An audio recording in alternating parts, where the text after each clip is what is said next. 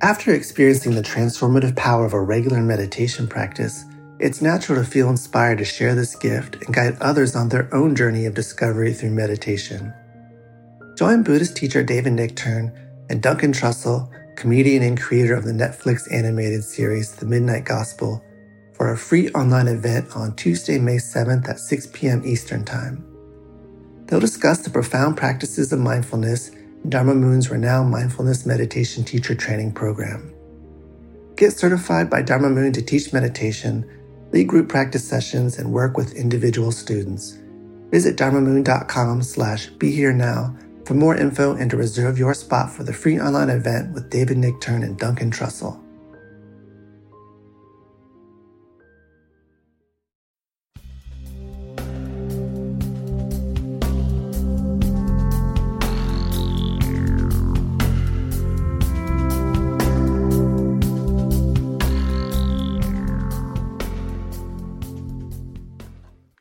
Hi, everyone. It's Mind Rolling, and I am back, and I am with Sally Quinn. And I'm really happy to have you here, Sally. And so welcome to the podcast. Thank you. I'm glad to be here with you. Sally wrote, well, let's start with, I know of Sally, although well before she wrote this book. And she's a longtime Washington Post journalist and columnist, and was a television commentator, and right in the thick of it all in Washington through many, many, many years, and was married to Ben Bradlee, who, any of you who don't know who Sally is now, there's a movie out called The Post.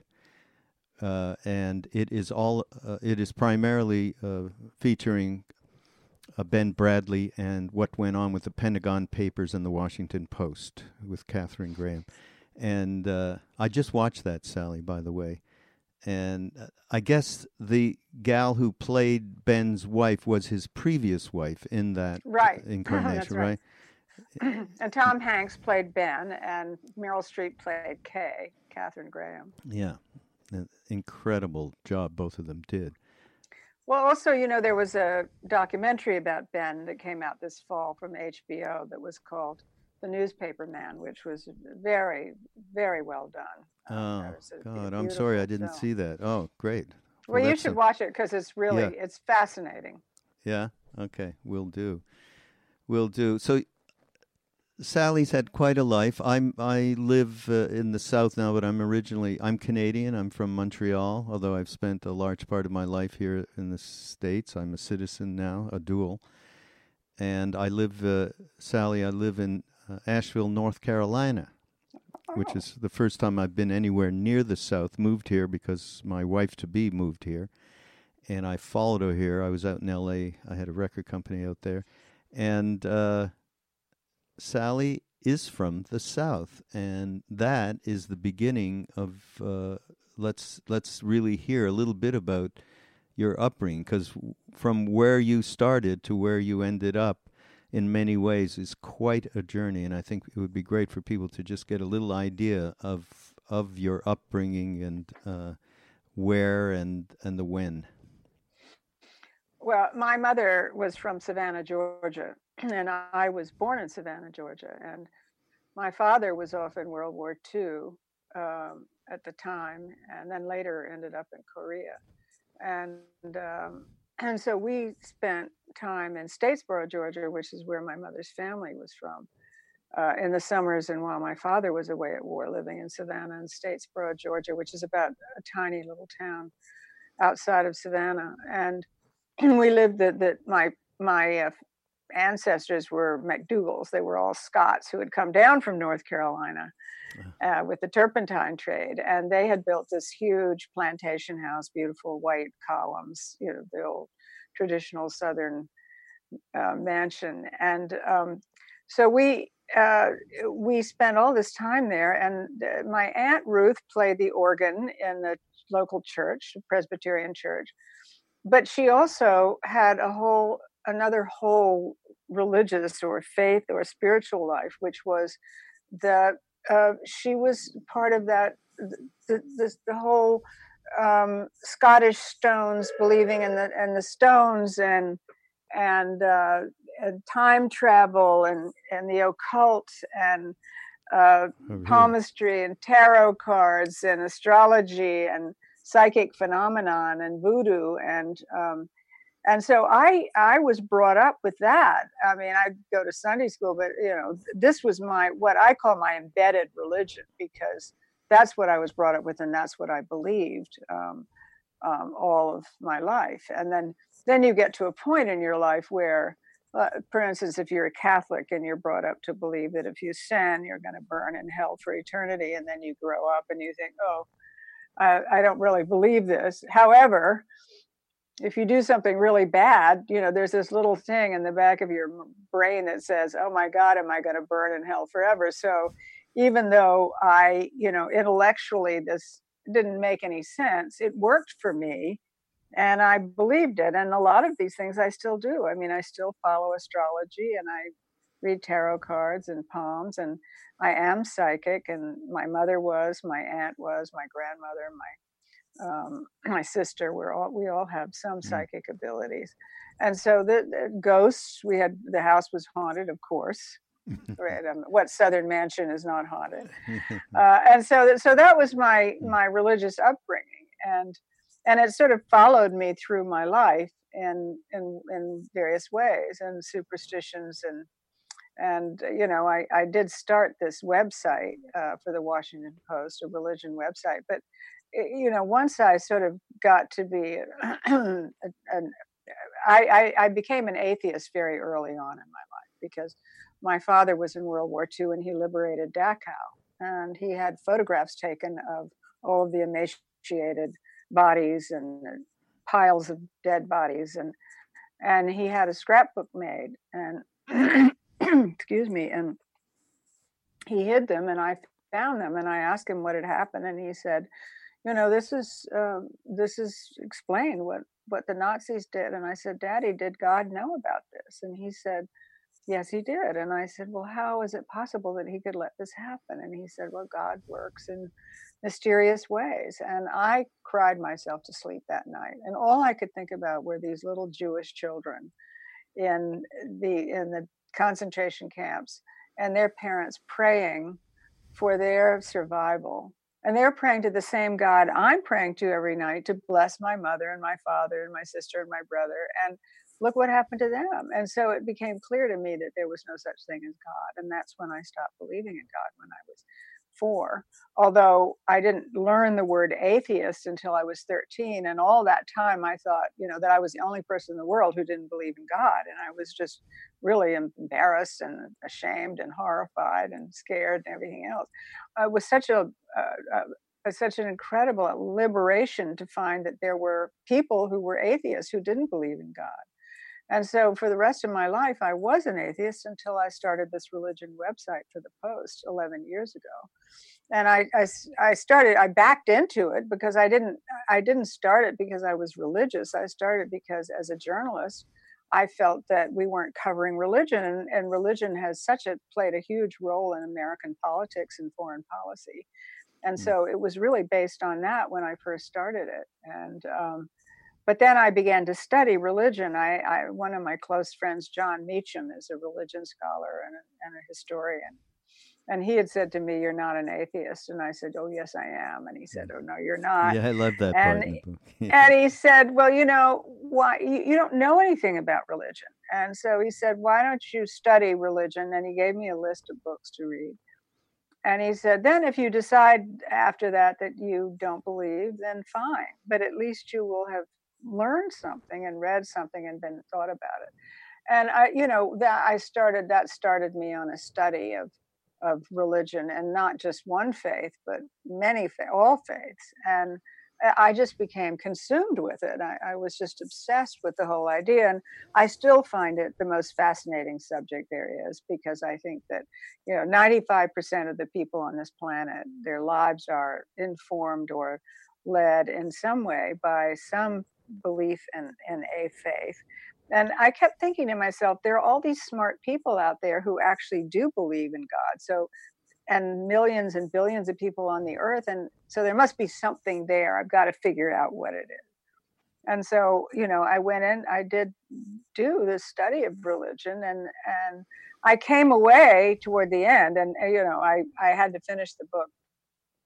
It came out in September, and, I was on deadline, and about 2 months before I had to finish the book, I thought, oh my God, I have got to figure out the meaning of life. and I've only got 2 months to do it. But I really thought about it for, of course, years. But in the end, I realized that I don't call myself an atheist anymore, because I think that's a negative word, and I'm not a negative person. And besides, I don't think anybody knows. The word agnostic doesn't mean anything to me, because it just means you don't know, and nobody knows. My favorite bumper sticker is "I don't know and you don't either." And but I found many things about many religions that I really loved, and that I sort of adopted in my own sort of faith practice and beliefs and views and perceptions. And so, I guess you could say I sort of cherry picked from a lot of religions. And then I sort of made up my own religion and my own sense of spirituality. And so if somebody asks you what you are, ask me what I am, I simply say I have a religion of my own. And I think most of us do. Because I think if you walk into a national cathedral with 3,000 people, or a synagogue or a mosque with that many people, every single person there does not believe exactly the same thing. I mean, if they have a relationship with God or with Jesus, or it's got to be personal. And so everyone's beliefs are personal. No one believes exactly the same thing. Yeah. I went to India. I'm Jewish. I was completely, utterly disenchanted with religion, and disenchanted with the whole process that I had to go through. My father dragging me to the synagogue and the whole 9 yards. And it wasn't, so I was a pretty unhappy young man, teenager. And it wasn't until psychedelics came along in the mid-'60s that I started, and I did psychedelics, and then had an understanding there was something that connected us all, and there was something that connected me to a deeper place. All of the usual stuff using psychedelics, and when I went to India with Ram Dass, he went back the second time because he had came back and said, I met this incredible being. And so few of us, he said, I can't tell you who he is or where he is, but a few of us twisted his arm and went over to India and did meet him. And so what does he start talking about? Two major things. And it's just what you're saying here. And one was, he'd point his finger at like this, and he'd go in Hindi, sab ek, all one. It's all one. Christ, Krishna, Buddha, Muhammad, all one. So he immediately instilled that in us. And then all he did for those first weeks or whatever, or actually for a long time, was talk about Christ. And I'm thinking, well, wait a minute, Christ, I don't even have any idea. I was taught in school that Christ wasn't good, actually. From people who had actually been in the camps and so on. They were my teachers that were really negative and, very wounded, obviously, people. So we were completely turned around back to where we came from, going to India, if you could imagine such a thing.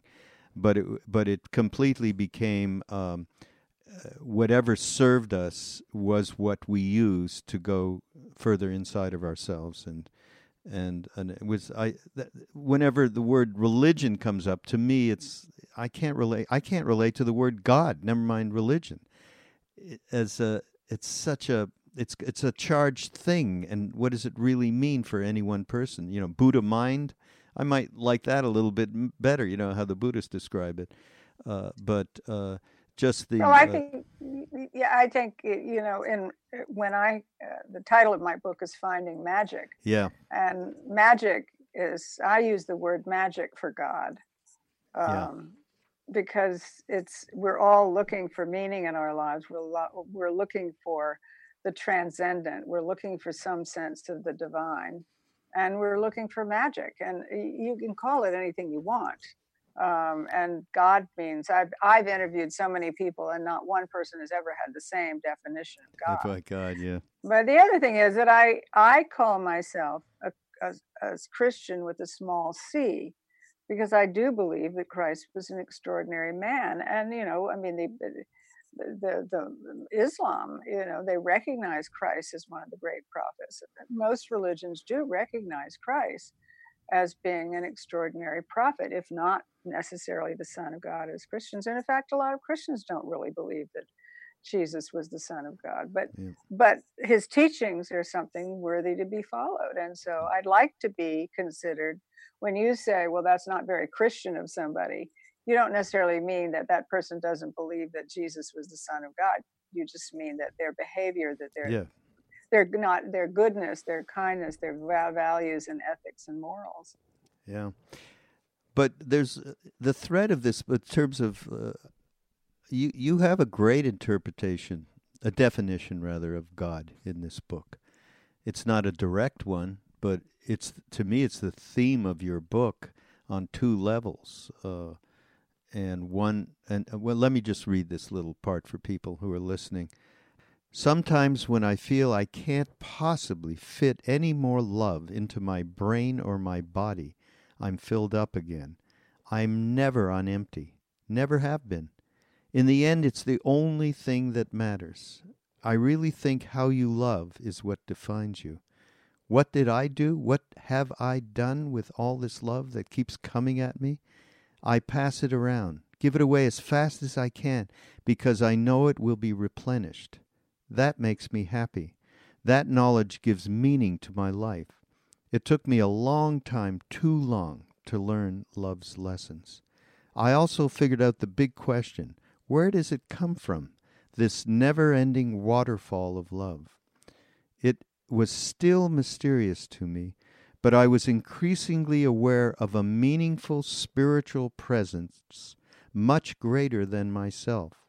There was a larger force guiding me, but I wasn't quite ready to call it God.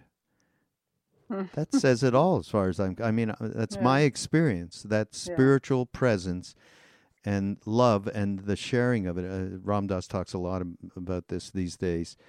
And, there's a lot of questioning, of course. We're in a very, very tough period right now. What's going on in this country, in this world? I think somebody wrote the other day that we're in a state of collective trauma. Yeah, and very I think much that's so. True. Yeah. So when people say, Ram Dass, what do you do, or what should we do? What can we do? Social action and so on, and change your heart, and then heart to heart to heart, we can change. And that's been his message, and it's what you're talking about right here.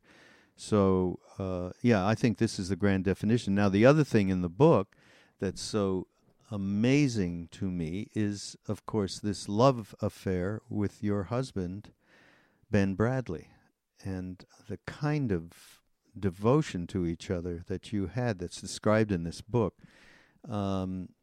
It's something to aspire. I felt, okay, this is something to aspire to.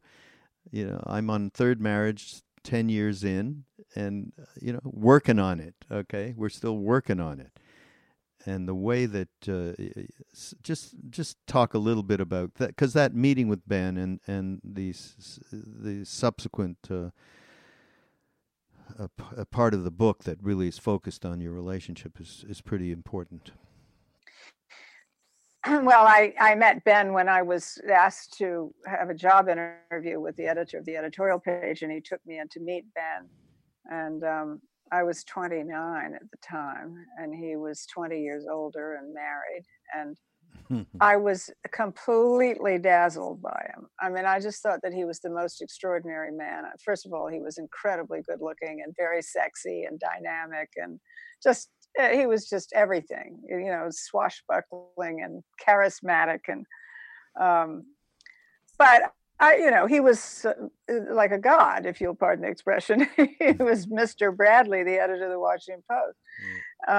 And then, as it turned out, I didn't work at the Post then. And several years later, he called and asked if I would come in to be for an interview, and I went in, and he wanted me to cover parties for the Washington Post. I was at that time the social secretary or had been the social secretary for the Algerian ambassador. I knew Washington's social life very well. And he said, "Have you ever written anything?" And I said, "No." And he said, "Well, nobody's perfect. You're hired." And at that time, we spent about a half an hour together, but the electricity between us was just extraordinary. I mean, the connection was just made, and both of us just looked at each other.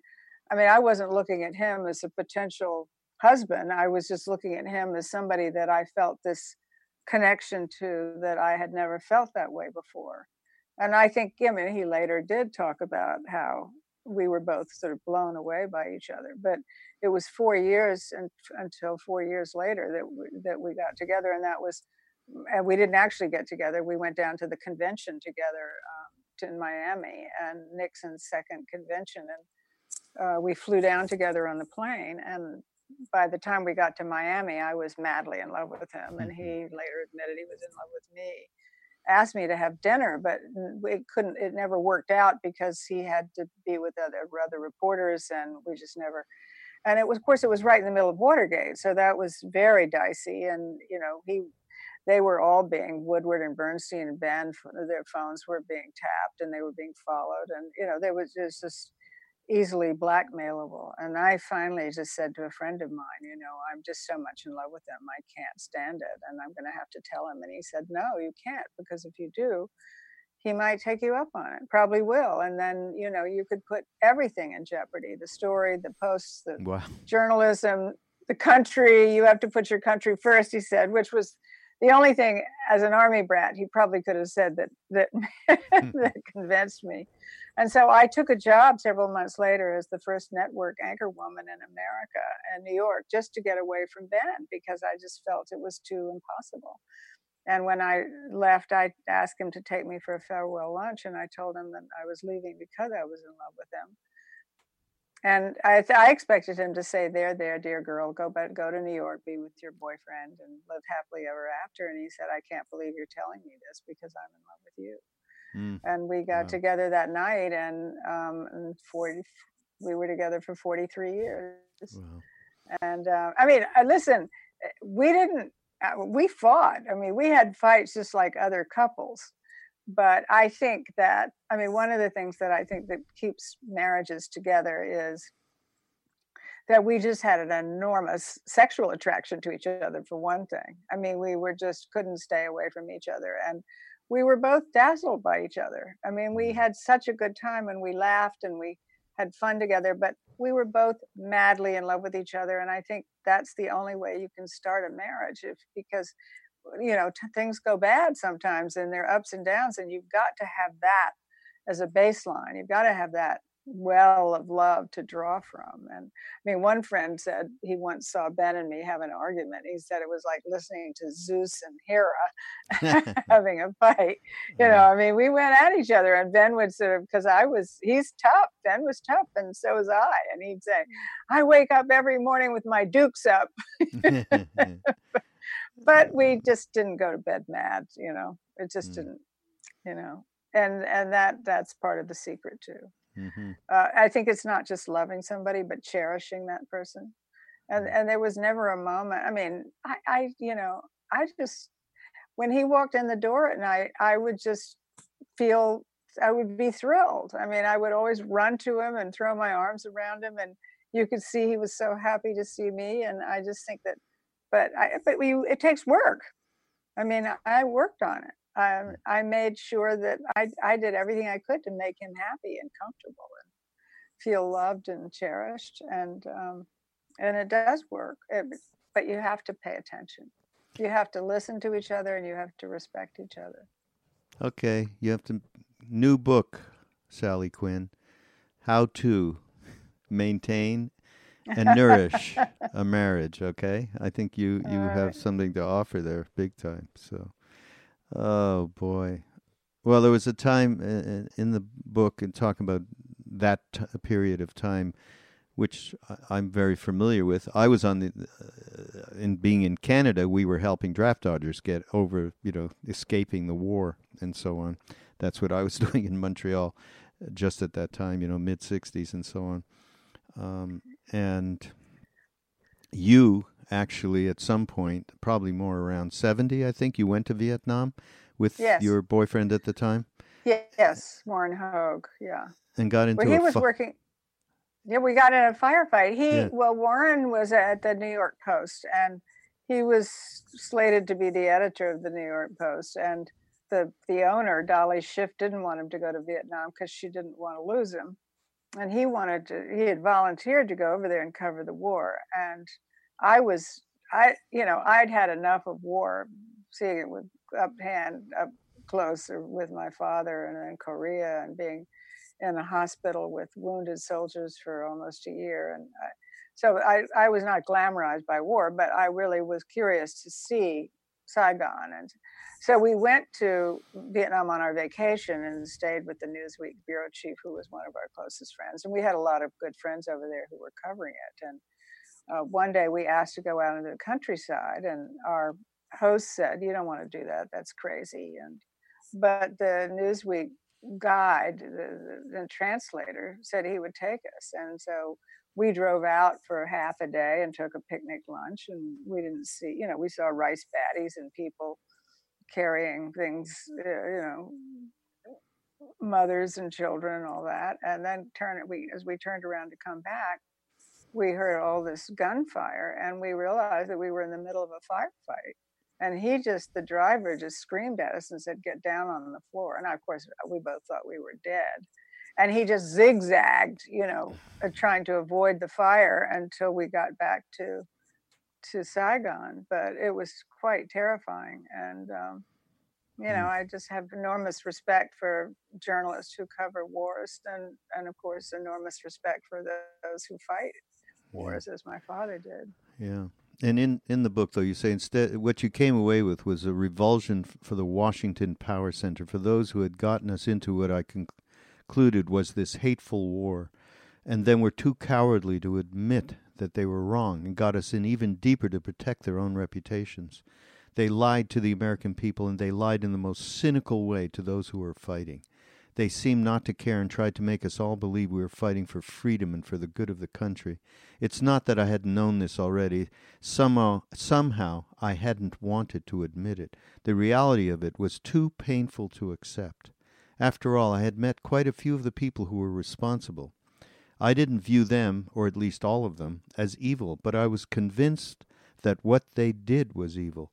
That experience changed me as a reporter and as a person.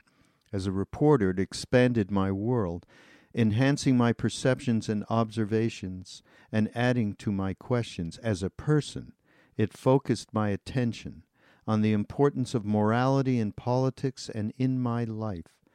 How to live became much more of a factor in my thinking, more than it ever had before. So this was obviously a seminal experience in your life. It was. Well, and then, living through Vietnam, and of course my father in the beginning was in favor of the war because he was a general, and the president says we're going to war as your commander-in-chief has given you an order. But he and the other generals slowly changed their mind because they felt that, for different reasons than I did, but they felt that if you're going to fight a war, you should be able to win it. And what they felt was just evil was that they were sending all these boys over there to die, knowing that we were losing the war. The generals knew we were losing the war, and that they were dying needlessly when, if they wanted to end the war, they would have gone, and bombed Hanoi. Now, that's not what I would have done, but they came away with the same idea that it was an evil war and it was unjustified, and all of these people were dying needlessly. Yeah. And one of the core things that in the book, and so much anybody can relate to, especially if you were in your formative years back at that time in the 70s, was certainly, of course, what everybody, you can watch the Post and see the whole drama around the Pentagon Papers. And and then later Watergate. I was sitting with Ram Dass and a couple of other people in the middle of New York City working on an LP project of talks and music, consciousness record set called Love, Serve, Remember, which is what in the end our foundation is called. It's what we got. That's the only instructions we got from Neem Karoli Baba. Love everyone, serve everyone, and remember God. Feed people. And so that's how so we were in the midst of doing this with the TV on 24/7 watching Watergate, right? Yeah. And meanwhile, your husband, to be at that point still, right? When did you actually? Oh yeah, we didn't get married until several years after Watergate. After that, yeah. But of well, course we got together in the middle of Watergate, so we were living together then. Yeah, and we well knew who Ben was, and of course Bob and Woodward and Carl Bernstein. Mm-hmm. And so reading the book is like a little bit of a acid flashback, may I say, back into that time, which was such a crucial time. And now here we are now. What in the world would Ben think of this, of what is going on right now? What could he? And the Washington Post being right in the center of the Post and the Times, as it is. Well, a number of people have asked me that, as you can imagine. Yeah, and of course. And I think, first of all, Ben was not ideological, really. I mean, he was a Democrat. He voted as Democrat, but he was predominantly a journalist, and his view of what his role was is to protect the First Amendment and to get the story and to get it right. So I think that his feeling right now would be, I think he would be appalled at what's happening, but I think he would see it as a great story, which it is, on the one hand, and see it as a great story, and his view would be to get the story, get it first, but get it right. Get it right. And you've seen the few times that reporters have made errors, the Trump people have gone berserk and sort of said, you see, they're all fake news and they're lying media and enemies of the people. So you can't make mistakes. You can't give them that ammunition. So I think that, I think that, there's a huge wall, a 2-story high wall in the Washington Post next to the Ben Bradley conference room. And it has a quote from Ben saying, "The truth, no matter how bad, is never as dangerous as a lie." And he just couldn't stand the lying. The lying made him crazy.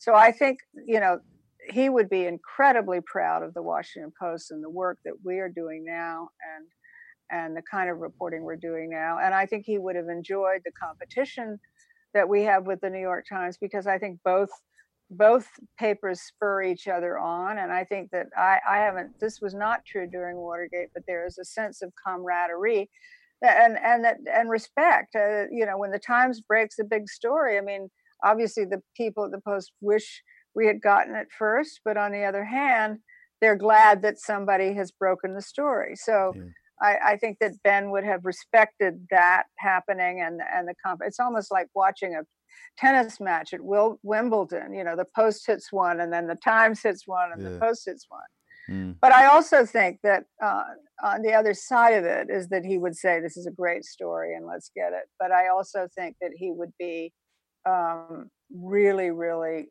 upset and concerned about what's happening to our country, because he was, the First Amendment was extremely important to him, but he was first and foremost a patriot and an American, and he fought in World War II. And I think that he would be just deeply, deeply concerned about what's happening right now. Yeah. To say the least. There's a great quote in this. There's a lot of great quotes, Sally. I love these quotes, chapter heading quotes that you'd put in here. Oh, thank you. But this one in particular is from Viktor Frankl, from Man's Search for Meaning. Incredible being he is.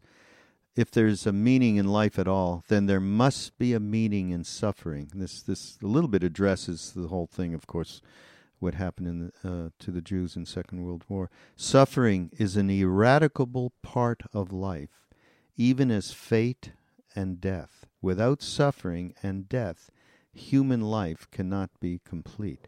So as much love is in your book as is in this book on multiple levels, which really gets transmitted, there's plenty of suffering. And maybe you can just talk a little bit about how that...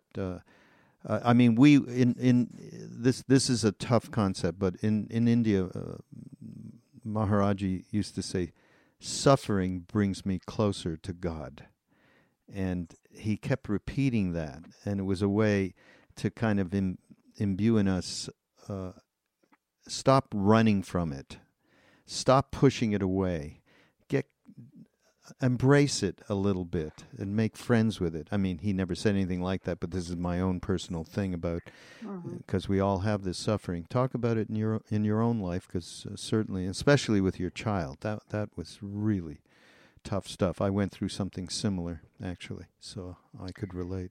Well, I think the most important thing is that nobody gets a pass. Yeah. Nobody gets a pass. You know, we all suffer in some way in our lives. Now, this is the one area that really I find that I cannot accept about religion and religious faith, is the idea of suffering, which is called theodicy. How can an all-powerful, all-loving, omnipotent, omniscient God allow there to be suffering on this earth? It's like asking my father, how could God let this happen? Mm-hmm. And of all the people I've interviewed over all the years, not one person has been able to give me a satisfactory answer. And I think that's because there is no answer. And it doesn't make any sense to me how on any level, and I've tried to look at it every way, doesn't make any sense. It is part of life, but because of that, I do not worship a God, because I couldn't worship a being, a creature, an it, or whatever it is. I couldn't worship something or someone who could allow the kind of suffering that exists on this earth. And, you know, I mean, I've had a very lucky life. You know, I remember when Ben wrote his book, and he called it, the title of it was A Good Life. And at that point, we were going through all these problems with my son, Quinn, who was born with a hole in his heart and had severe learning disabilities and was sick most of his early life until he was a late teenager. And he's 35 now and still has medical problems. He wears a pacemaker. But I spent the first 16 years of my life in Children's Hospital, and he was near death a lot of the time. And I remember looking at Ben at one point, I was saying, how could you title your book A Good Life when we've had so much suffering around our child and seen our child suffer so much? And, you know, I mean, Ben was he was, as I said, 20 years older than I was and more philosophical. He said, because on the whole, I think I have had a really good life and a wonderful life. And when I pull myself back now, I look back and I say, I have had a really wonderful life and a good life. And I'm filled with gratitude every moment for Quinn, who is now thriving and engaged to a beautiful girl and happy and working. And he has a website for young adults with learning disabilities called friendsofquinn.com. And so that suffering was something that I didn't embrace it. But I dealt with it and tried to make the best of it and tried to be as strong as I could, because my job really was to support Quinn and to help him grow and thrive. And in a way, it was because he did survive. What was harder, in a way, was watching Ben get dementia and watching him decline. Mm-hmm. Because that went on he was diagnosed 8 years before he died. In the last 2 years, he really couldn't function, very well. And I slept in the bed with him every night until he died. I never had a nurse take care of him. But I mean, I had to bathe him, and I had to get in the shower with him and wash him. I had to teach him how to brush his teeth. He couldn't. I had to brush his teeth and get him dressed. And he was sundowning. He'd get up at 2 in the morning and say, "I have to go to the White House to meet the president." That kind of thing. And it was exhausting, absolutely exhausting. And just to watch the person that you love the most just slowly disappear away from you, but not die. That was really incredibly painful, and that there was a lot of suffering there. But I also have to say that those last 2 years with Ben, which were the worst in some ways, were also the most spiritual experience. That was the most spiritual experience I ever had in my life, being with him and taking care of him, because he was finally this tough macho guy, who I had been madly in love with all these years, was suddenly allowed himself to be vulnerable in a way I had never seen him be vulnerable. And so he let me take care of him in a way he had not done before, Right. and let me love him in the way that I needed to love him. And in fact, I think those last 2 years were the happiest years of our marriage in an odd Really? way. Wow. I was more in love with him the day he died than I ever had been. And I think he with me. Wow. That's all I got to say. Wow. Now, back to the suffering. You do say in your book, you quote, is it Robert Rohr, the priest? Richard Rohr. Richard Rohr, yes. Mm-hmm. Yeah, who I've wanted to talk to myself. And he's brilliant. Brilliant. I know. I've read some of his stuff. But he quotes Carl Jung, and I think we both have an affection for Carl Jung, about his point that so much unnecessary suffering comes into the world because people will not accept, quote unquote, legitimate suffering that comes from being human. I love that. Ironically, this refusal of the necessary pain of being human brings to the person 10 times more suffering in the long run. That's a great quote. Really great. Yeah. He's good. Another, I want to talk a little bit about two core things also that are part of your book. And we can start with the quote from Annie Lamott, who I love. Annie Lamott is the greatest. I've done podcasts with her, and she's just something else. I do not at all understand the mystery of grace, only that it meets us where we are, but does not leave us where it found us.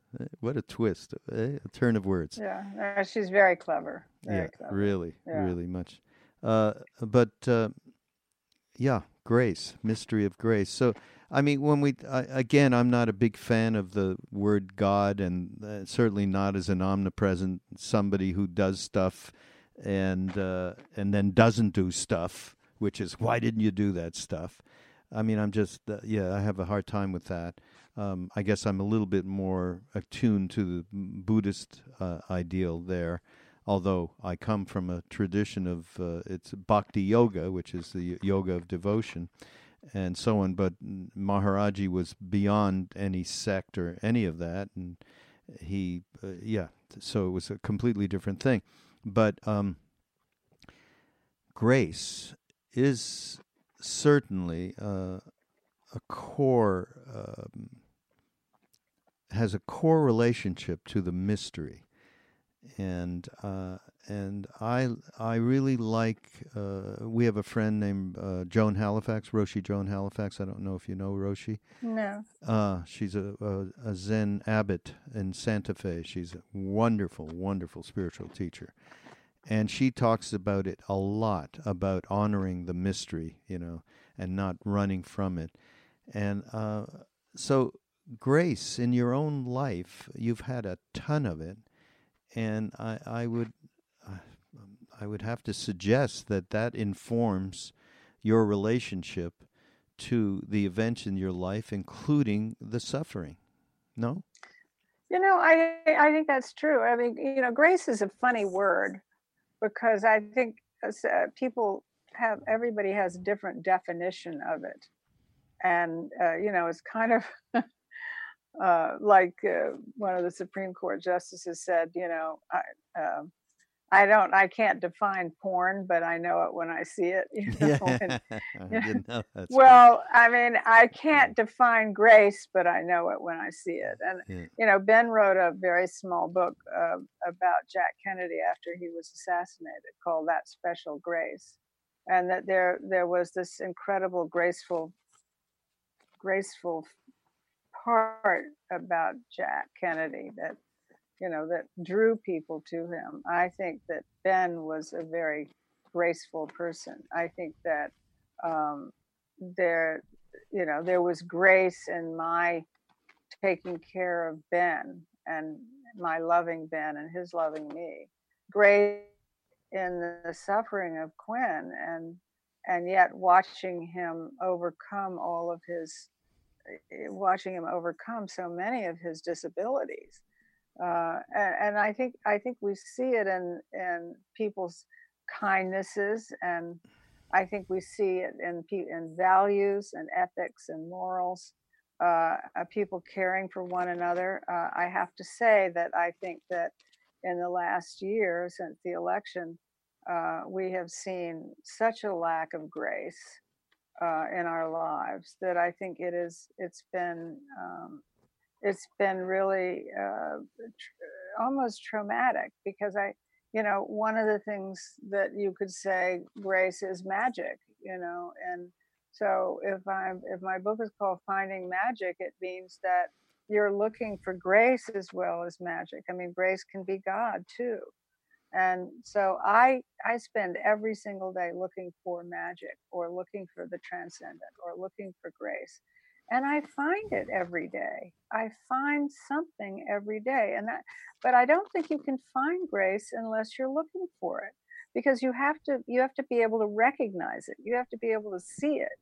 And my son and his fiance, she has a 5-year-old daughter by her first marriage, and then they got a dog together, this adorable King Charles Spaniel part poodle named Teddy Roosevelt, because they're both fans.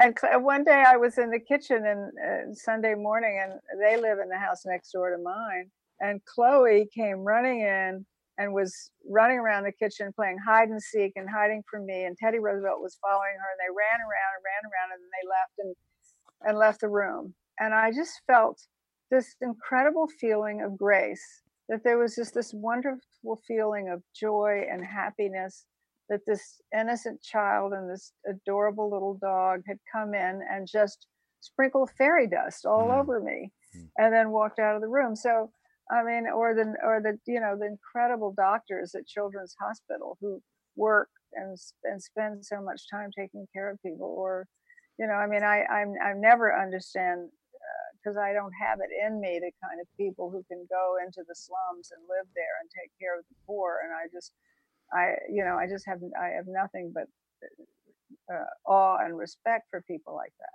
But those things are what grace is about. Yeah, for sure. Now, you've met so many incredible people over in your life's journey being in Washington. And there was, so everybody, go out and get this book, because there's quite a lot of anecdotes that would be fun for you to read. One of them for me was around Barry Goldwater. Okay, yeah, who was this Republican? For those of you who don't know, he was a Republican leader back in the early 70s, late 60s, 70s, I guess. And my whole take on him was, he's another Nixonish kind of bad guy, and then I'm reading this book, and you're going on about how heartful he is and how warm and gracious, and I was like, oh my God, here's a case of getting this completely wrong and believing whatever the hell I was believing out there. But yeah, who is Barry Goldwater? I mean, come on. Well, he got such a bad rap. He was a very close friend of Jack Kennedy's. They adored each other, and when before Jack was assassinated, he was going to run for president again, and Barry was going to run against him.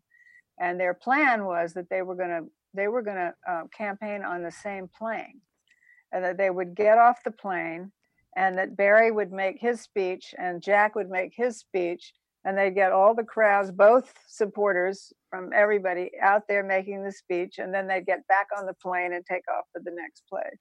Really? Yes. Oh my. Because Barry he was incredibly decent, kind, honest. He had enormous integrity. He was a wonderful, loving person. He was like a surrogate father to me and to my brother and sister, and he actually lived with my parents when his wife got sick and went back to Arizona. He lived with them in their apartment, went down to the country with them on the weekends, and I knew him really well. Ben got to be best friends with Barry.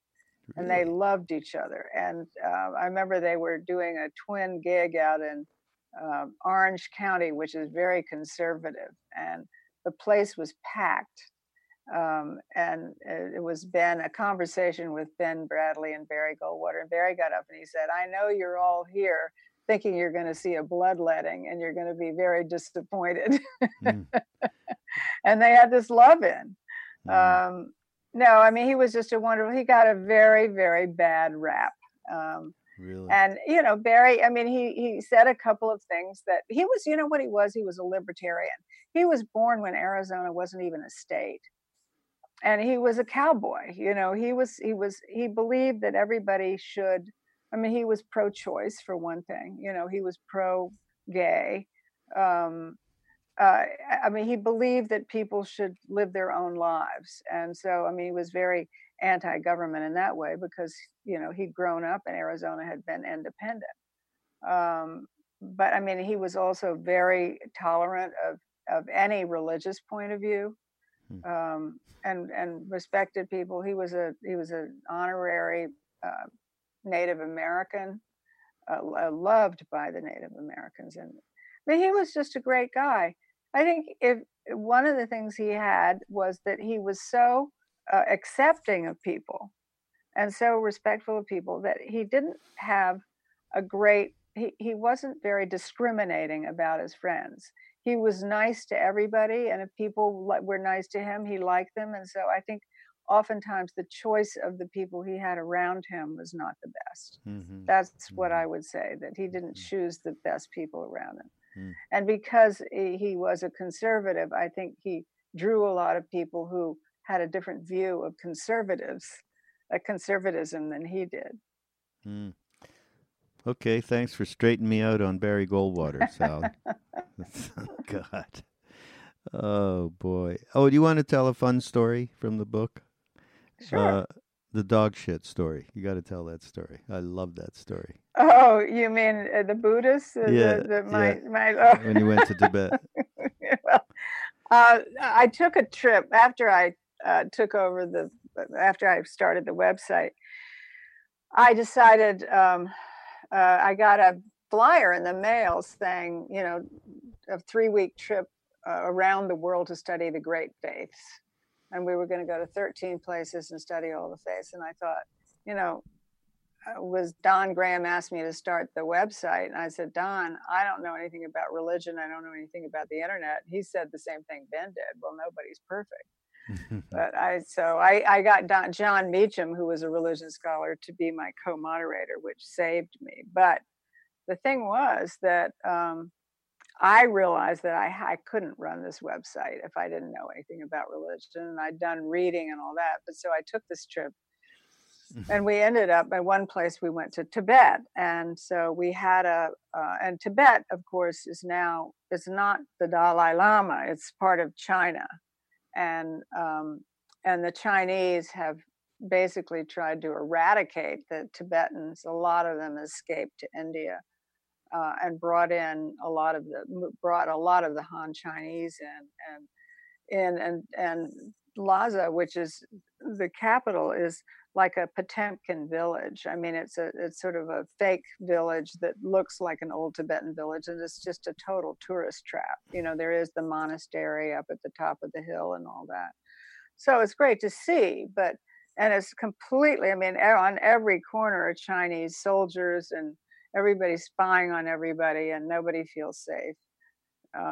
And so we had we had a guide who was absolutely adorable, and I can't remember his Chinese name, but anyway, I spent a lot of time with the guys on those trips because I learned so much from them. So I was asking about his family, and he was very open, but he said, I can't tell you very much because we're not allowed to, talk to people. And so anyway, at one point I asked him about his name, and he said, well, in Chinese, it means dog shit. And I said, what do you mean dog shit? He said, well, that's my name. It's dog shit. And I said, why would your parents name you dog shit? And he said, well, when I was born, they named me, I can't remember, but something like good luck. And I was sick from the day I was born, and I was sick for years and years, and the doctors couldn't do anything. They thought I was going to die. And finally my parents realized that they had really tempted the gods by giving me this name of good luck or good fortune or whatever else. And he said the only way they were going to get the gods off my case was to change my name. And so he said they changed my name to dog shit so the gods would not be tempted to to hurt me. And he said, and I got better the next day, and I've never had a sick day in my life. And I said, well, don't your friends find it, I mean, isn't it a little embarrassing when you introduce yourself as dog shit? He said, no, everybody understands why. That's so great. That's the greatest story. So everybody out there, if you need to change a name, you know what to do now. Oh, God. And it's such a wonderful book. Everybody, Finding Magic, a spiritual memoir by Sally Quinn. And just one more little quote, which is, again, to me, it's the essence of the book. It's the essence of everything I understand in my own life. I have faith in the power of love. That's the significance of the stories in this book. Ultimately, loving is the most important thing a person can do. Giving and receiving love is encapsulated in another of my favorite words, albeit a rarely used one. And I've never heard of this word, by the way. Redimancy? Redimancy, which means the act of loving in return. George Sand was right when she wrote, there is only one happiness in life, to love and be loved. So beautiful. Great, great, great book.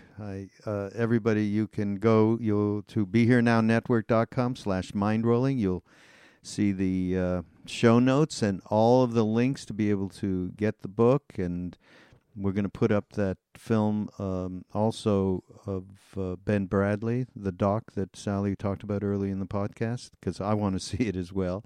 Oh, so it's fantastic. We'll find it and link it up. It's probably on Netflix, if not on YouTube. Good. It's called The Newspaper Man. And The Newspaper Man. Okay. Mm-hmm. And also On Faith, it continues, does it not? It does continue. We're trying to revamp it and make it into an app for a phone. Yeah, so it's that's a little perfect. bit on, yeah. Mm-hmm. Yeah, absolutely. So, but check out On Faith, and also, is there a website or anything that people can? No, I mean, I have a